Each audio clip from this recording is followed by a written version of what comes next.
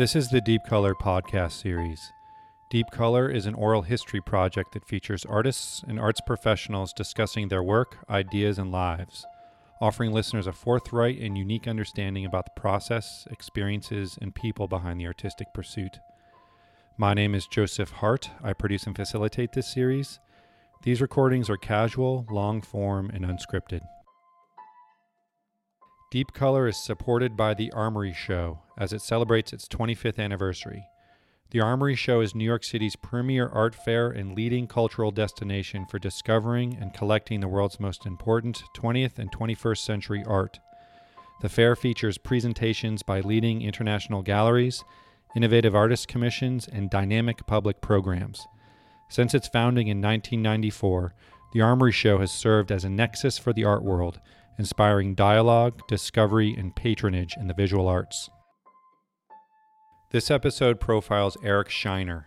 Eric is the artistic director for White Cube in New York. He was previously senior vice president of contemporary art at Sotheby's, and before that, spent 8 years at the Andy Warhol Museum in Pittsburgh as the Milton Fine curator of art and subsequently the museum's director. Shiner is a leading scholar on Andy Warhol and Asian contemporary art and curated the inaugural Yokohama Triennial in 2001. He also curated the focus section for the 2013 edition of the Armory Show. This conversation was recorded at the 2019 Armory Show in the Media Lounge on Pier 94. On the screen and in real time, there's some sort of time warp happening in my brain right now. Yeah, that is weird. But I guess I wanted to start off with a little bit of the historical. What was your introduction to the Armory Show? Or, how did you participate in it first? Were you an art enthusiast, a viewer, a curator, a gallerist? Mm-hmm. What was your sort of path in? I was an independent curator the first time that I came to the Armory Show in the early 2000s, so probably 2003, 2004, something like that, when I was living here in New York City. And, of course, being an independent curator in New York, you're constantly looking for the next intriguing, gig. Wonderful artist and the next gig, yeah, whether it be at a gallery or at a museum or wherever it happens to Right. be. So the Armory is a really good place to see a vast array of artwork and a vast array of people. It's a networking heaven here. Sure, of course. Do you remember, so in those sort of first curatorial projects that you did here, can you conjure up what those projects were and who were involved? Well, there were a lot of spin-offs of things that I did based on early iterations of conversations that probably happened here. One of my great character flaws is never remembering where I meet people. Yeah, yeah. C'est la vie. Yeah.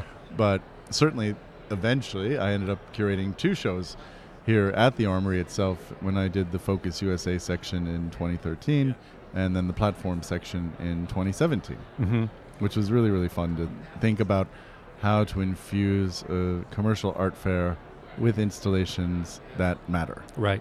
I know one of the people that you worked with was Liz Magic Laser. Yeah. Can you kind of recap what her project was? It was absolutely incredible, and I'm actually still somewhat in awe that the Armory Show supported the project because we were turning the lens onto the fair itself, the critical lens. Right.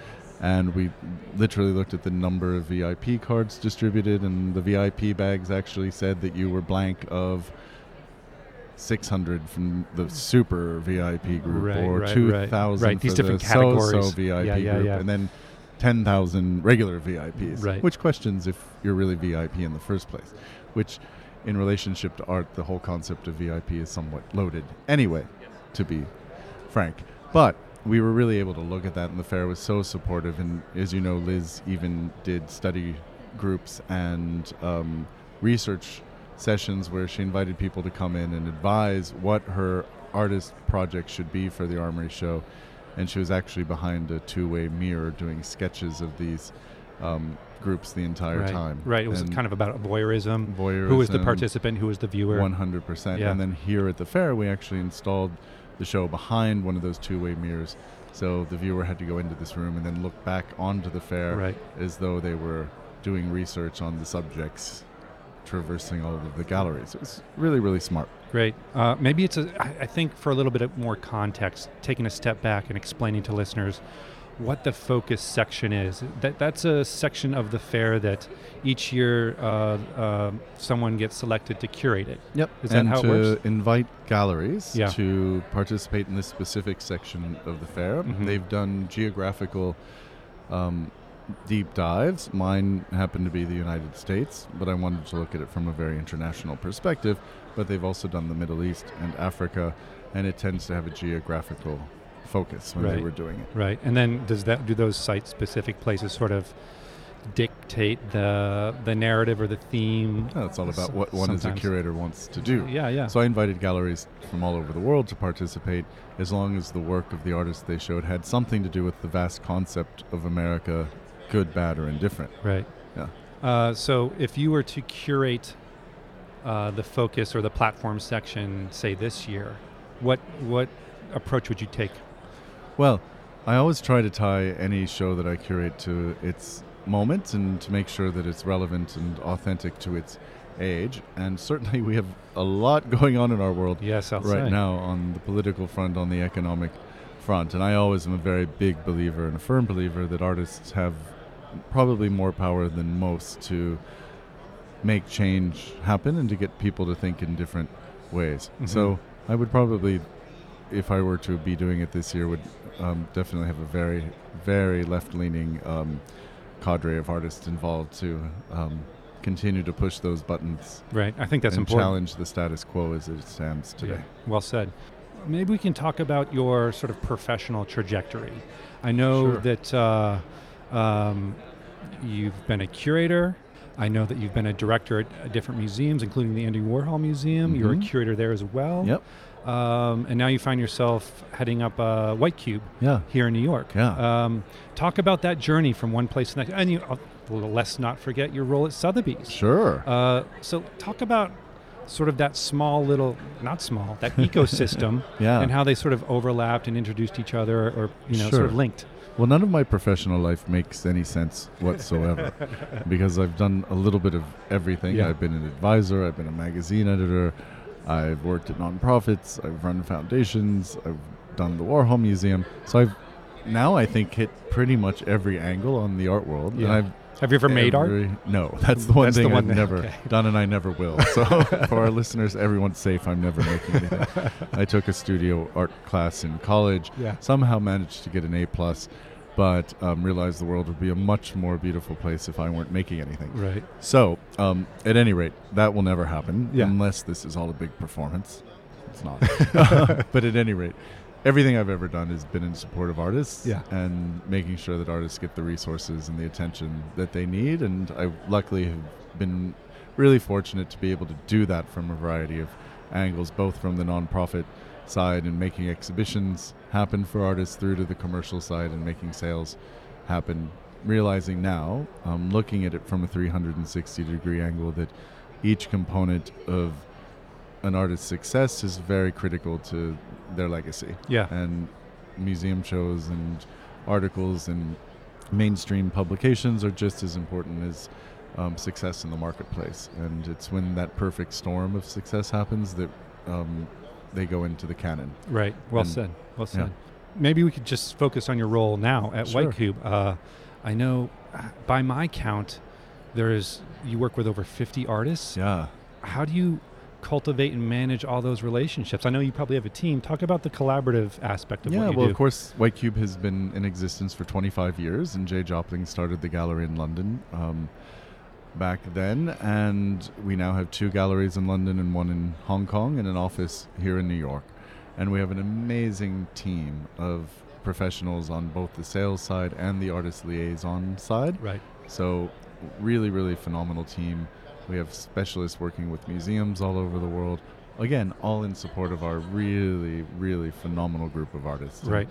And it's an honor for me to work with them because so many of them were the radicals of their age and the subaltern voices who were fighting the system and somehow went from being the anomaly to the paradigm, not unlike Andy Warhol, who has a very similar storyline. So working with Mona Hatoum or Doris Salcedo or Gilbert and George and Tracy Emin, I mean, the list goes on and on and on. Theaster. We have such a great group of artists. David. Christian Marclay. These are all artists that are doing things. Julie, that are doing things much bigger than themselves. Yeah. And it's just a total joy to work with them and to promote their work. And it's been really, really great since joining a few months ago. It's quite remarkable. Whenever I have an opportunity to speak with a gallerist or someone that sort of operates in that space, one of the things I like to talk about is the role of the gallerist and what they feel they're responsible for, and the role of the artist and what they are responsible for in that dynamic. Sure. Can you sort of share your philosophy on that sort of exchange that takes I think place? Who's responsible for what? Very basic, that the artist is responsible for coming up with the ideas and making the work and making magic happen. Because successful contemporary art is about magic and taking the general public, the collector, the museum visitor, whoever happens to run into the work, taking them out of their everyday reality and transporting them to a different place. It's the role of the gallerist to give a support network that allows that magic to happen, whether it be through sales, which of course brings much needed financial resource to the artist so that she can continue her practice and continue to do this, just as it is the gallery's responsibility to help with museum exhibitions and dissemination of the work in those ways as well, just to make sure this important work is seen and that it does something, that it has a catalyzing effect in society to hopefully make some change happen for the better. This is maybe a good spot to talk about the difference in approach when you have an opportunity to put forward a presentation by an artist in a fair versus a presentation in a gallery versus even maybe a museum exhibition or something like that. Can you talk about the different strategies you employ depending on the site? Yeah, and that's exactly what it's reliant upon, the site and how much space you have. And obviously, an art fair provides a fairly small space relative to a gallery of our size, like Bermondsey, which is huge. So you always start with the space and figure out what will work and what won't work in that space, and what environment and what feeling you can create in said space.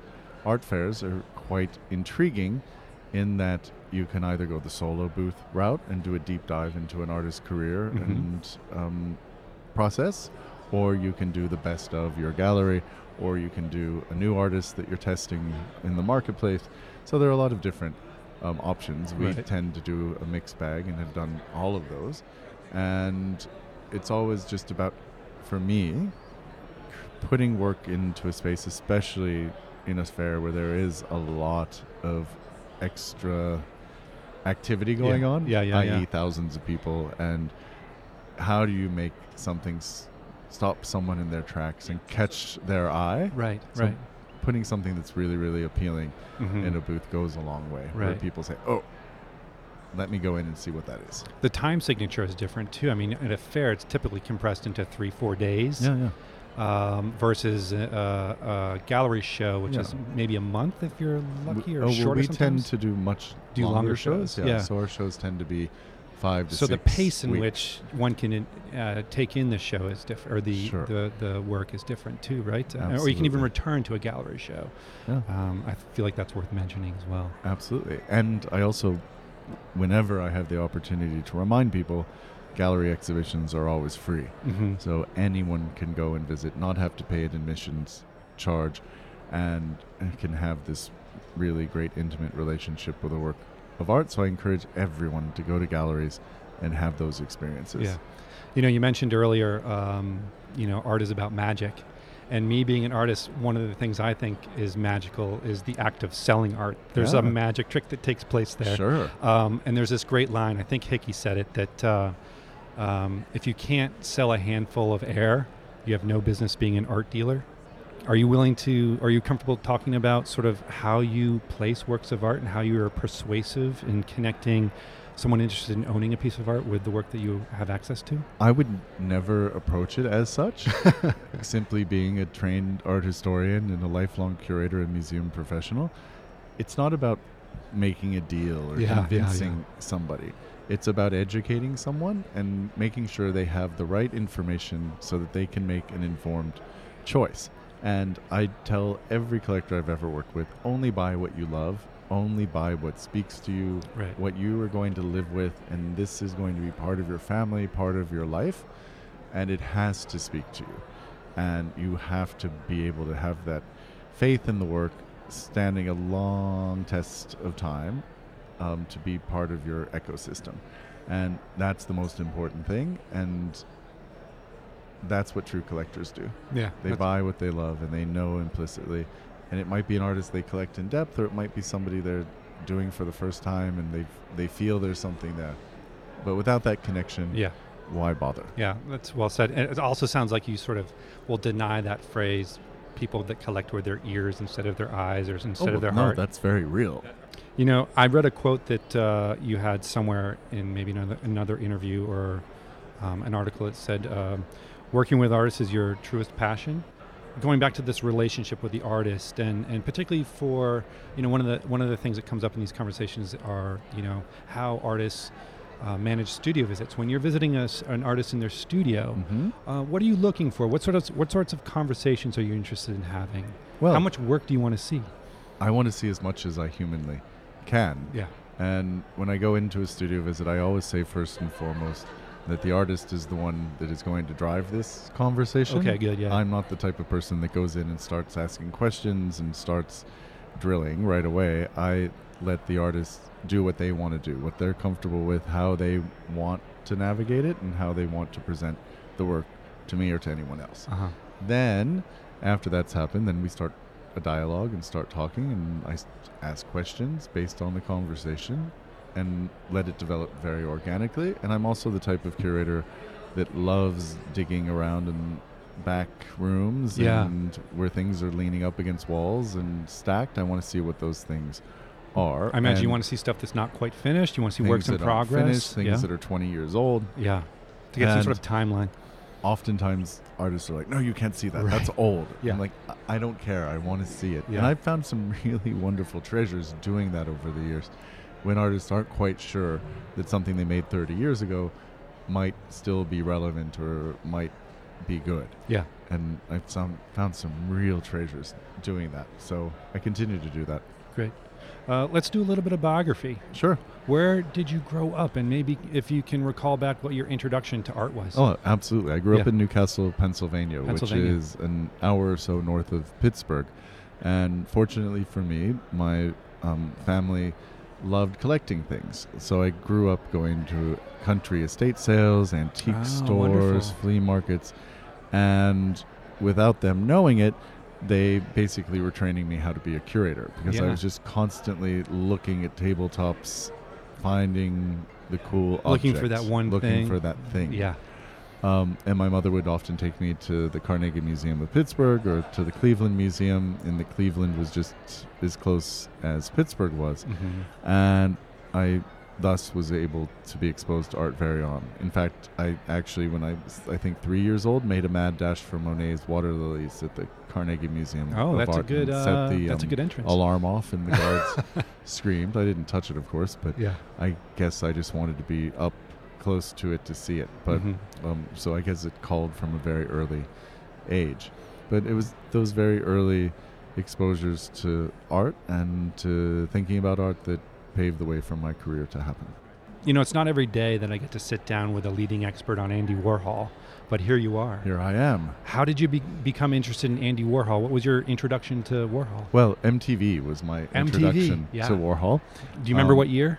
81. 81. So the first year of MTV. Was Kurt Loder involved? Oh, yeah, of course. Yeah. But Andy was making appearances every now and again on MTV. Years later, he actually had his 15 Minutes show on MTV. And I just thought that not only was he the coolest thing, but New York was cool. And I came to New York the first time when I was 13 years old and felt somehow that I would be here one day. And then, fast forward, Warhol dies when I'm a freshman in high school. And, of course, I remember that moment and that it was a mainstream media event, and then sort of tucked that away in the back of my head, go off to eventually college, where I studied medieval Japanese screen painting and castle architecture. Why not? Right. Somebody has to. Well, that's another part of your identity, right? Your Asian contemporary art. Yeah, and I lived in Japan for 6 years, ultimately. But graduating college with a degree in 16th century screen painting means you're not really getting a job doing that. Right. So, luckily for me, the Warhol Museum was opening a few weeks after I graduated from college in Pittsburgh, and I became an intern in the curatorial department there, and then just dove into all things Warhol. I mean, it sounds kind of like, growing up in and around Pittsburgh played a big role in that. Absolutely. Yeah, that's great. Absolutely. If Warhol were alive today, how do you think he would be operating with social media? Do you have a point of view on that? Absolutely. I know that Andy would have been user number 2 of any application, whether it be Facebook or Instagram. The founder, whether it was Mark or whoever the founder of any app happens to be, likely would have reached out to Andy to be user number 2, simply because the trend was constant for Polaroid, for Norelco video cameras. They would reach out to Andy. They would always reach out to Andy. Interesting. And say, we have this new product. Will you experiment with it and make art with it? And do you think that's because he was this incredible artist, or probably also his notoriety? Exactly. Both, right? His fame. Yeah. That obviously is really great for branding. Andy's the most famous living person in the world, really. And for him to do something with your new product means free advertising, and he loved to do it. He never said no. Mm-hmm. So I'm assuming Mark Zuckerberg would have said, okay, Andy Warhol's going to befriend, if he knew who Andy Warhol was, probably would, user number 2, and then go from there. But Andy would have loved that concept, and I think we can ultimately blame Warhol for where we are, just with the very notion of in the future everybody will be world famous for 15 minutes, and look where we are. Right. This is a challenging question, but I want to throw it out there. What do you think Warhol would think of Trump? Well, I know what he thought of Trump. He hated him. He hated him. Yeah, read the Warhol Diaries. Yeah. It's all right there. The president actually commissioned Andy to do paintings of Trump Tower, and it wasn't yet under construction, but Andy went to take photographs of the model of Trump Tower, which he then used to create paintings. They were sent for viewing. Trump didn't like them and said no, returned them, and didn't pay. And from that point forward, Andy started to riff on what a cheapskate he was, etc., etc. And those paintings are still in the collection of the Andy Warhol Museum accordingly, because they were never sold. Right. So they're in Pittsburgh. I've put them into a few shows over the years. But it's all there in the record. Yeah. The Warhol Diaries are quite full of Andy's true opinions on people. Yeah.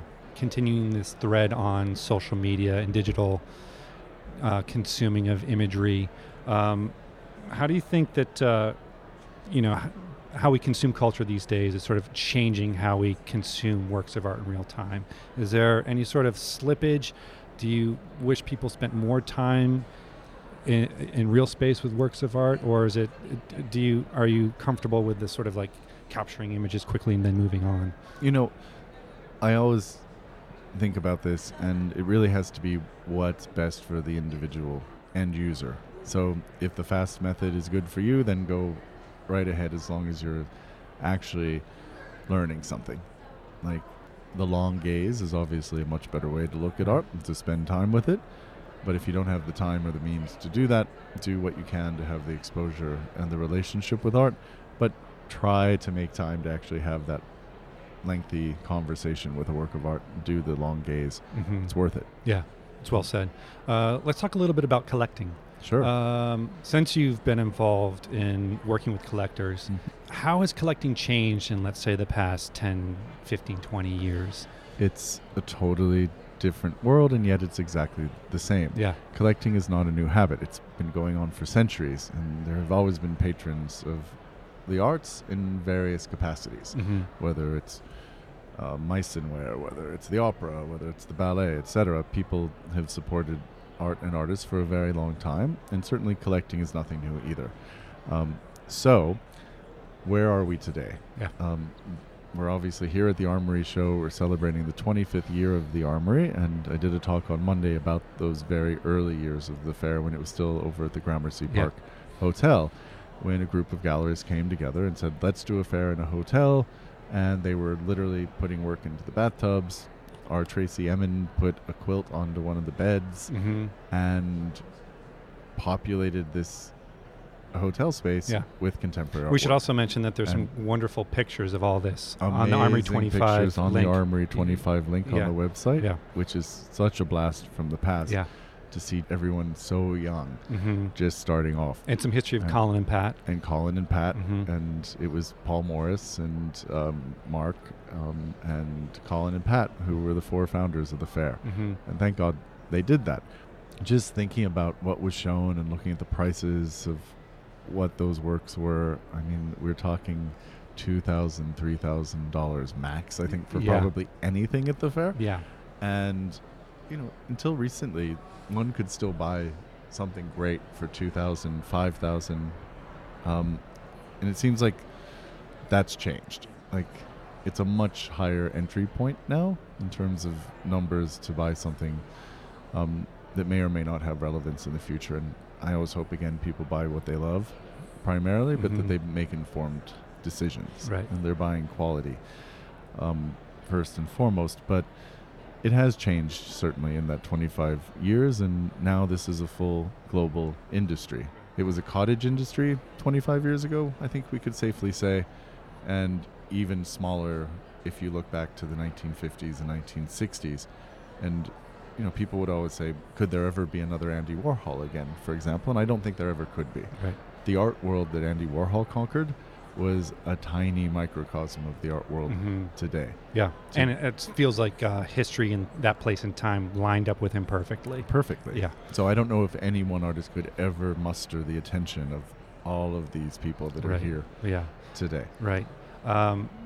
John Baldessari has a great line where he says, an artist walking into an art fair is not unlike a teenager walking in on his parents having sex. Yeah, I love that quote. Can you talk about the awkwardness of the artist entering the art fair and the sort of relationship he or she may have with the complexities and the exchanges taking place in these things? Again, it's case by case, and some artists love to be here just to know what they're facing and to know how to undermine take it, the temperature, to know how to critique it and maybe make fun of it somehow. Yeah.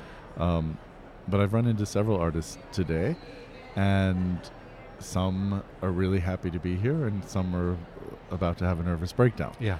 Because this is certainly a very specific environment, but ultimately it is an environment which creates wealth for artists. Right. And gets cash into their pockets through the sale of their works.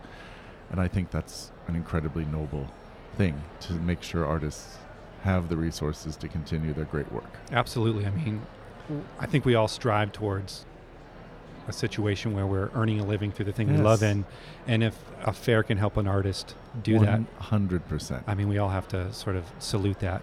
For sure. The starving artist model is nothing that anyone should ever aspire toward in today's age. And, knowing the organizers of the fair for a very long time, I know that everyone involved in the Armory is committed 1,000% to artists and their voice, and that's why all of us do this. Right. Well, many of us do this, let's say, to make sure that those voices are heard in the right way.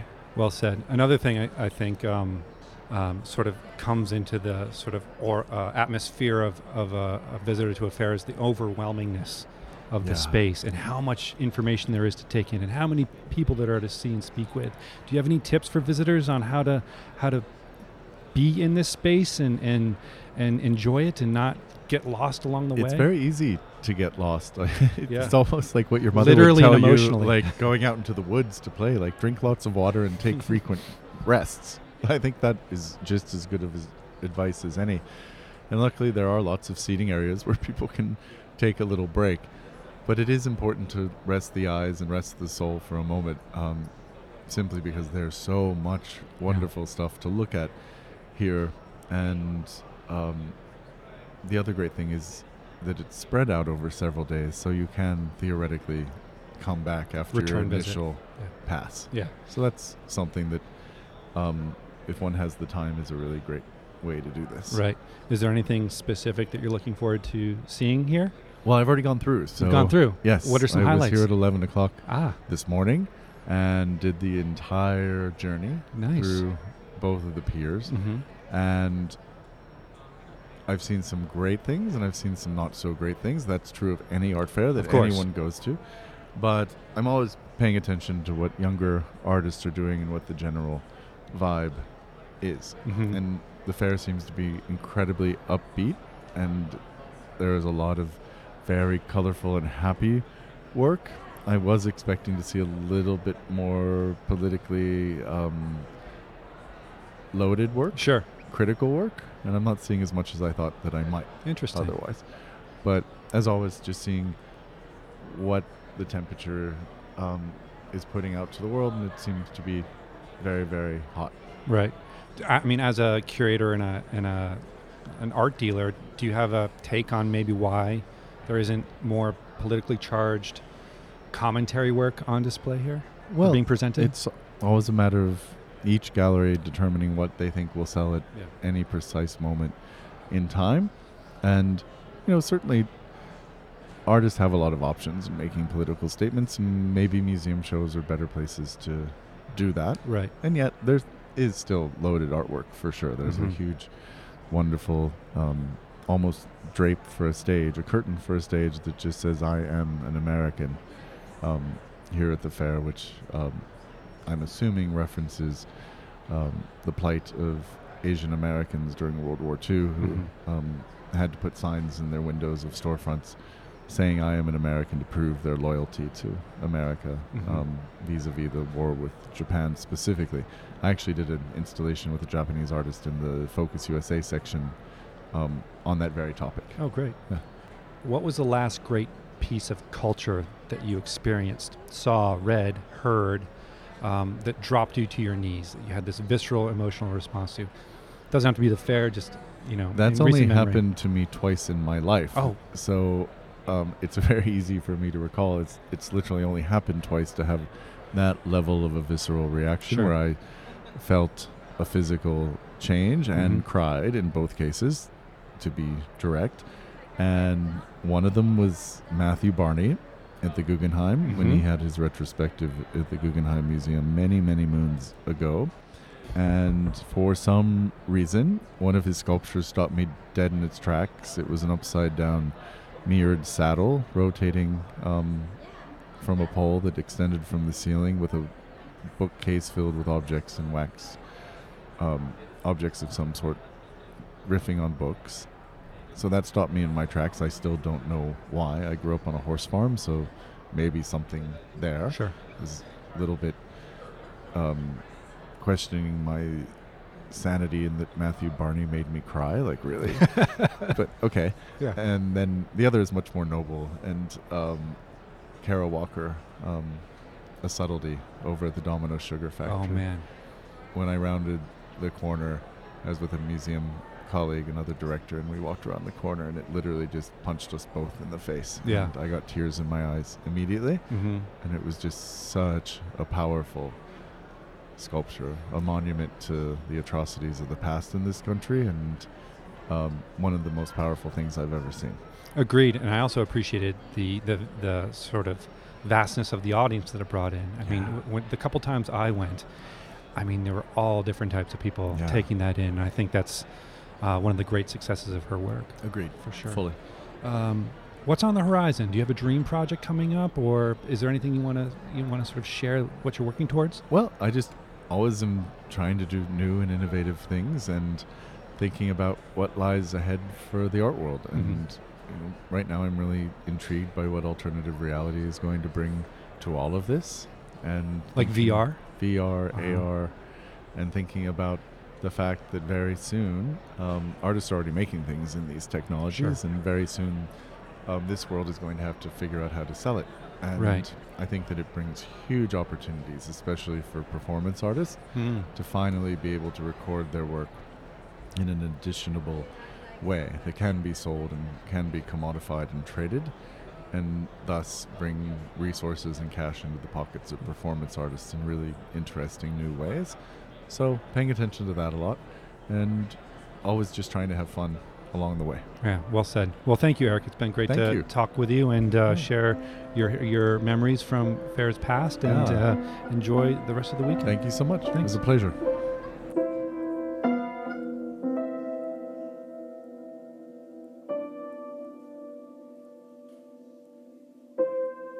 We've made it to the end. A quick reminder that Deep Color is independently produced and a free resource for listeners. Help support and sustain this project by making a donation online at deepcolorpodcast.com. You can also learn more about each contributing artist, find links to their online portfolios, and access the archive of past recordings. Be sure to share this project within your community and subscribe and rate in Apple Podcasts, Google Play, Spotify, or Stitcher. Thanks for listening, and check back soon for a new episode.